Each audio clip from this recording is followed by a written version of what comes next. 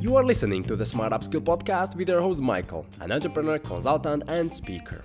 Learn how to build an online training academy so that you can upskill people around the world. Develop a mindset of continuous learning and improvement to maximize your potential. And discover strategies and tools to help you succeed in your e-learning business.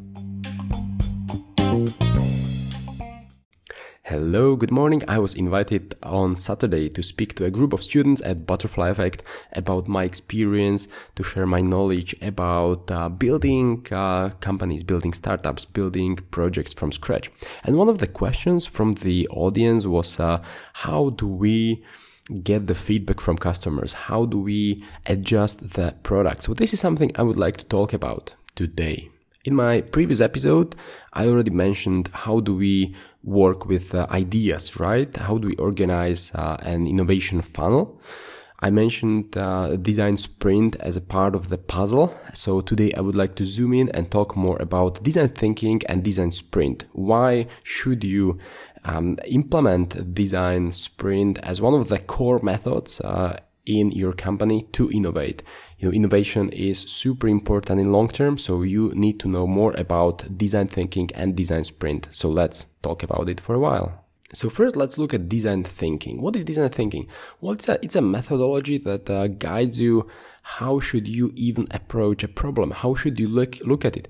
It gives you 5 stages, starting with the first one is empathize. So you should empathize with the customer when you are preparing a product or service that should actually solve his or her need, a problem. Second, you should define what the solution would be. Ideate is the third step. What kind of a solution would be best solving this need. And then fourth step is prototype. So prototype a solution, and eventually test with the customer. So the design thinking is a way of thinking, one could say. It is literally a human-centered design with a bias towards action. And this is something that I particularly like because I'm really an action guy.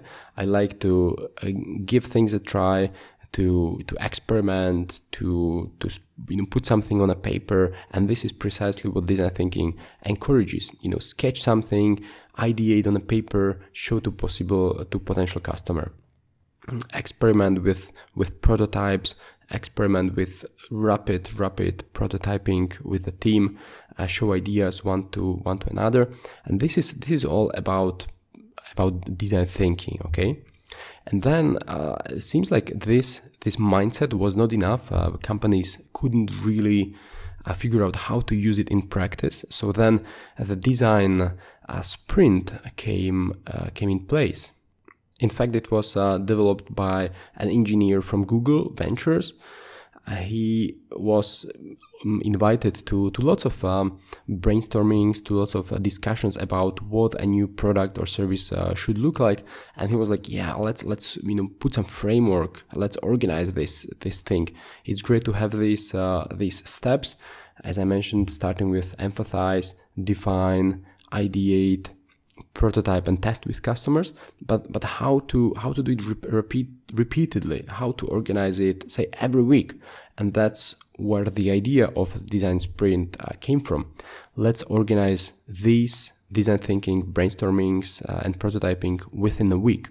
So design sprint is a process that outlines steps you as a team should perform every single day, starting from Monday through Tuesday, Wednesday, Thursday to Friday.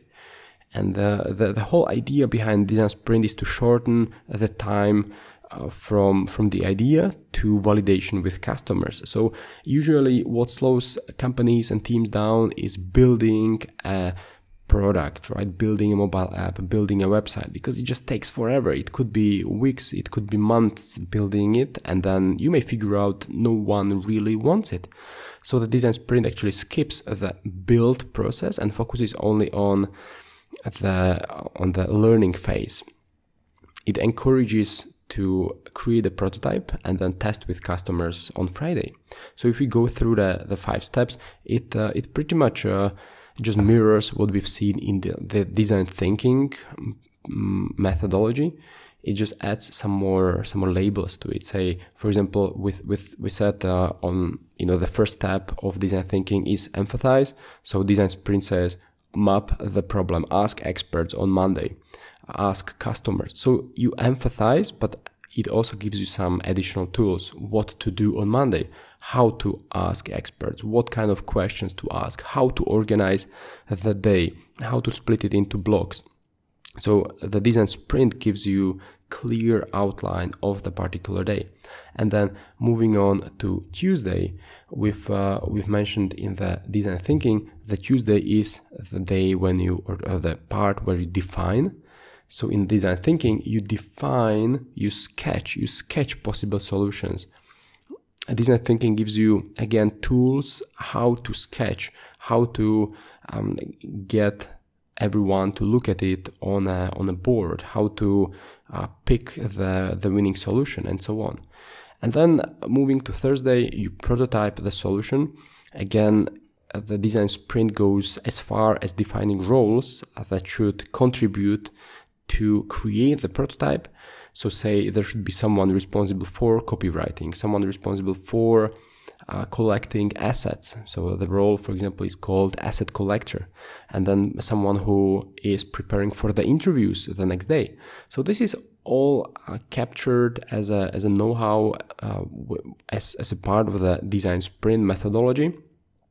The last day would be Friday, when you test the prototype with customers.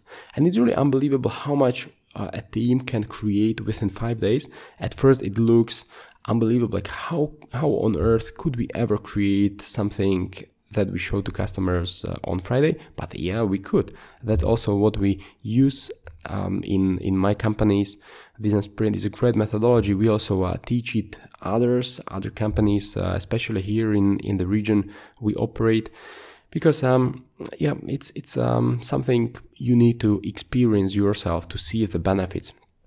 If I tell you now, hey, let's go out for 5 days, let's get closed in a meeting room for 5 days to work on a prototype, then you may think, oh, that's too much time, 5 days times 3-4 people, that's just way too much. But then the benefits will come as soon as you have a prototype that customers like eventually, because you work with customers all the time.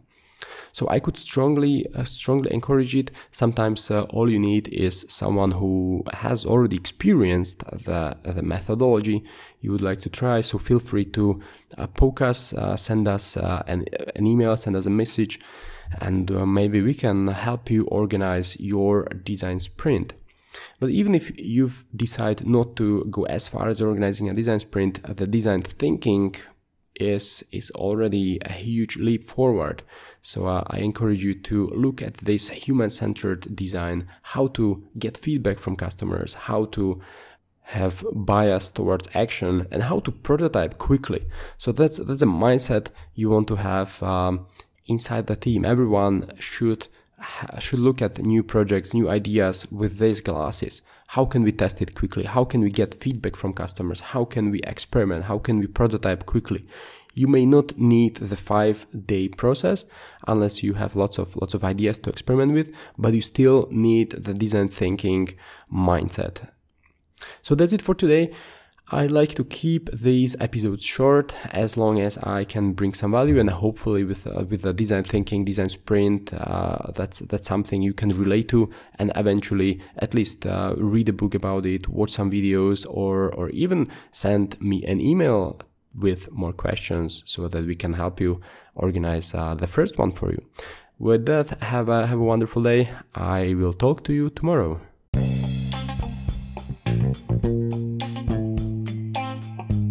Thanks for listening to the Smart Upskill podcast. If you like what you've just heard, I hope you'll find me on Facebook. Just search for Smart Upskill. Tell your friends and colleagues, and please leave me a positive review. you may want to check out previous episodes on iTunes. If you have any questions, just email me, michael@smartupskill.com. It's michael@smartupskill.com. So join me next time to learn how to upskill everyone around.